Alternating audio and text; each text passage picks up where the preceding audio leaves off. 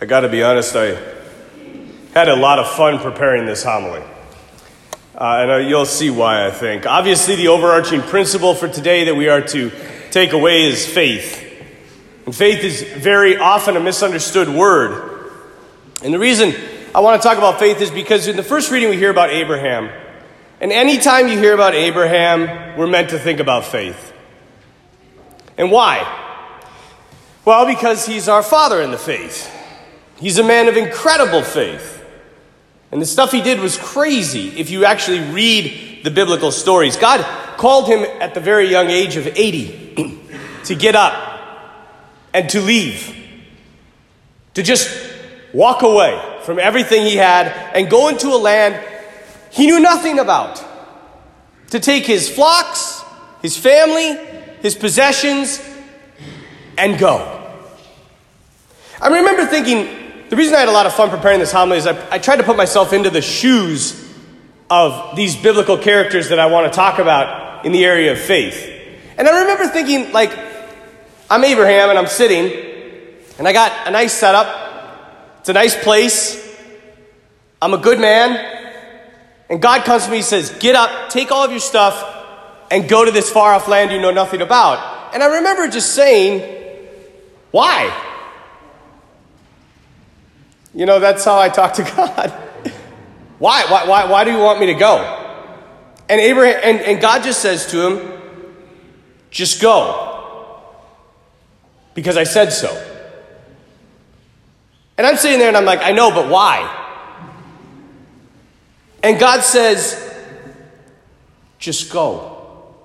And so he gets up. And this tells us something very important about faith. When we think about faith, I often think that we think about things we believe in, right? And that's an aspect of faith. But it's not the deepest meaning of faith. Faith is an attitude. It's a way of being. And that way of being, that whole life, is trust and surrender. It's giving over our whole lives to another person's guidance and direction. I mean, Abraham really has no idea where he's going. He has no map. He has no clear plan. He has nothing. And he trusts. I mean, it's not like back in the day when you got up and ventured to a far off land, it wasn't like you got on a plane or you got on a bus or you got in a car. You walked. And oftentimes, by the time you got to the place you were going, people had died. New people had been born. This was a very strenuous journey. Yet he trusts. That is the attitude of surrender. That's why we call him our Father in faith. And there's this very beautiful point within the first reading. I don't know if you caught it. Maybe you've heard it before. But God took Abraham outside and he said, look up at the sky. Count the stars if you can, Abraham. And I think every time we hear that, we assume that it's night. And he's looking up at the stars and he can see them all. It's not. It's broad daylight. And we know that because at the end of the reading it said, when the sun had set. So God takes Abraham outside, broad daylight, says, look up at the sky, count the stars if you can. And Abraham's like, what are you talking about? Because the Lord is saying, even though you can't see them, you know they're still shining. And just as though you can't see my plan, you know it will work. Just as sure as the stars are shining in the bright daylight sky. We have a God of adventure.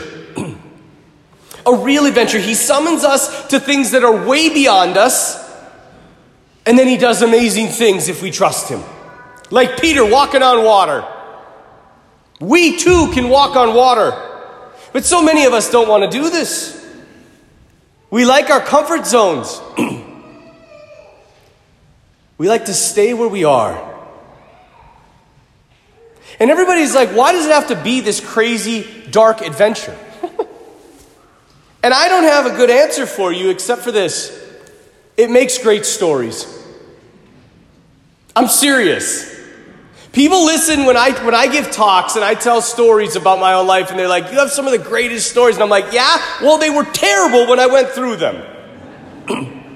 But yes, they make for great stories. Think about my favorite stories. I don't know if you've ever seen it or read the books, but The Lord of the Rings.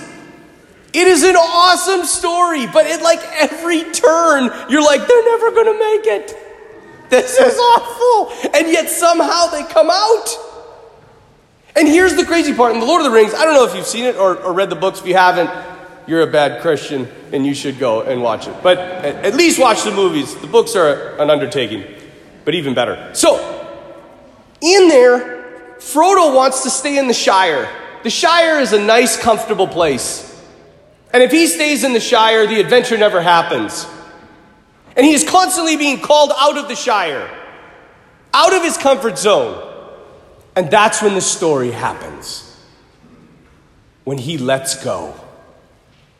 There's this beautiful line, and they're all sitting around, they're like, who is going to destroy the ring? They're having this big meeting. And they're all arguing about who can do it and who can't do it. And finally, Frodo stands up and he says, I will do it. But I do not know the way. So he needs a guide. He will do the great thing, but he needs the guide. And we can even modernize it a bit. Lord of the Rings might be too old for some people. Maybe Gladiator. Have you seen Gladiator? If you haven't, again, you're a terrible Christian. You should go watch it. In that movie, it's like he turns into a slave. He's one of the great emperor's generals, and all of a sudden he's a slave, and he wants to avenge his family's death.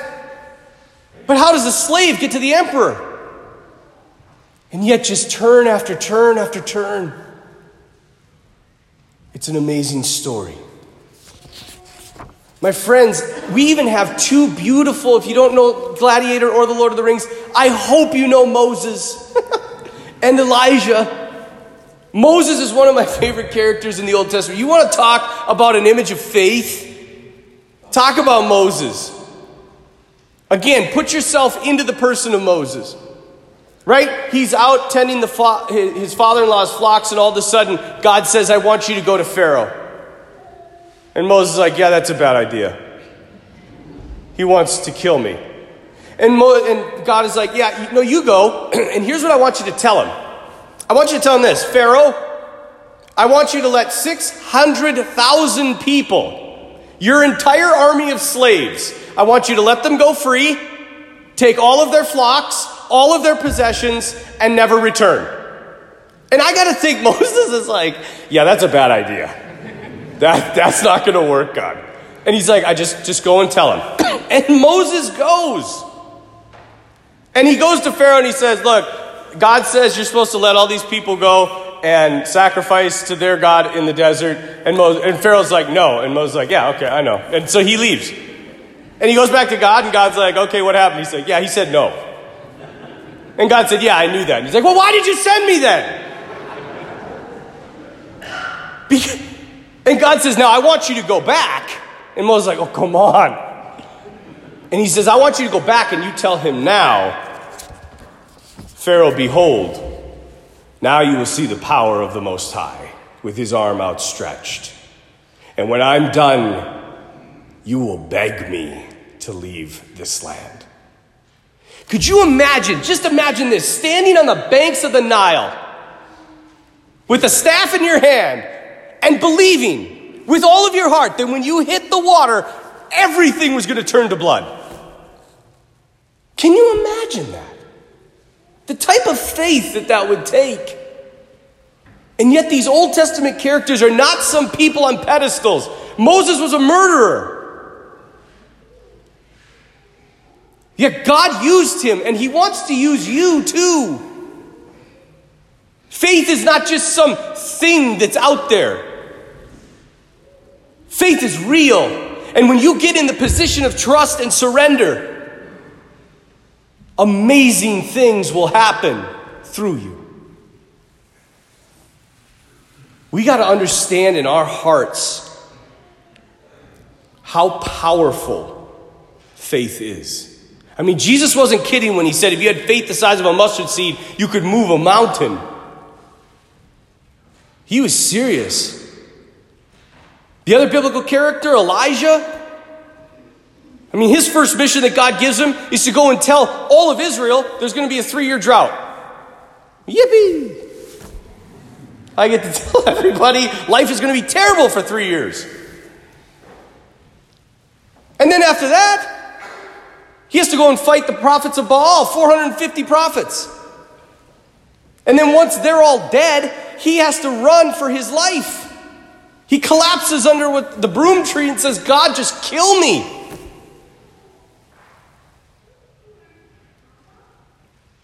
These biblical characters are not just some mythical vestige of ancient times. These are real people. And they weren't always good people. Abraham was not a good man all the time. You don't believe me? Just read the story of Abraham. But he somehow managed to stand in this openness of trust and surrender. And if he can, we can. All of us here can. Do we believe? Do we really believe that we are in the hands of a loving Father? Because if we do, then no matter what happens in our life, our faith should grow stronger. And you know what? Some of you may say, Father, that's easy for you to say. You don't know what I've suffered. And that's true. I don't know what you've suffered. But I do know pain. And I do know suffering. And I do know that every time I've gone through it in faith, I have grown stronger. Our Lord is training us. There's a persecution coming. I am convinced of it. In fact, it's already here for those who are spiritually aware. And there are going to be stories greater than those of old that come out of this time. Cardinal Newman once said, Lord, give me enough light just for the next step. To be in relationship with God is to be in relationship with adventure. To be in the dark, but to be led. We are not in control, and that's okay because he is. And we can trust that. As we continue this Lenten journey, may our prayer be that of the apostles when they say, Lord, increase our faith. Or that of the father of the possessed boy in the gospel, and he says, I want to believe, help my unbelief. Don't hang on and cling to control in your life. Get out of your comfort zone and be led into the unknown. There's no more beautiful way to live. That's the life of freedom. That's the life of faith.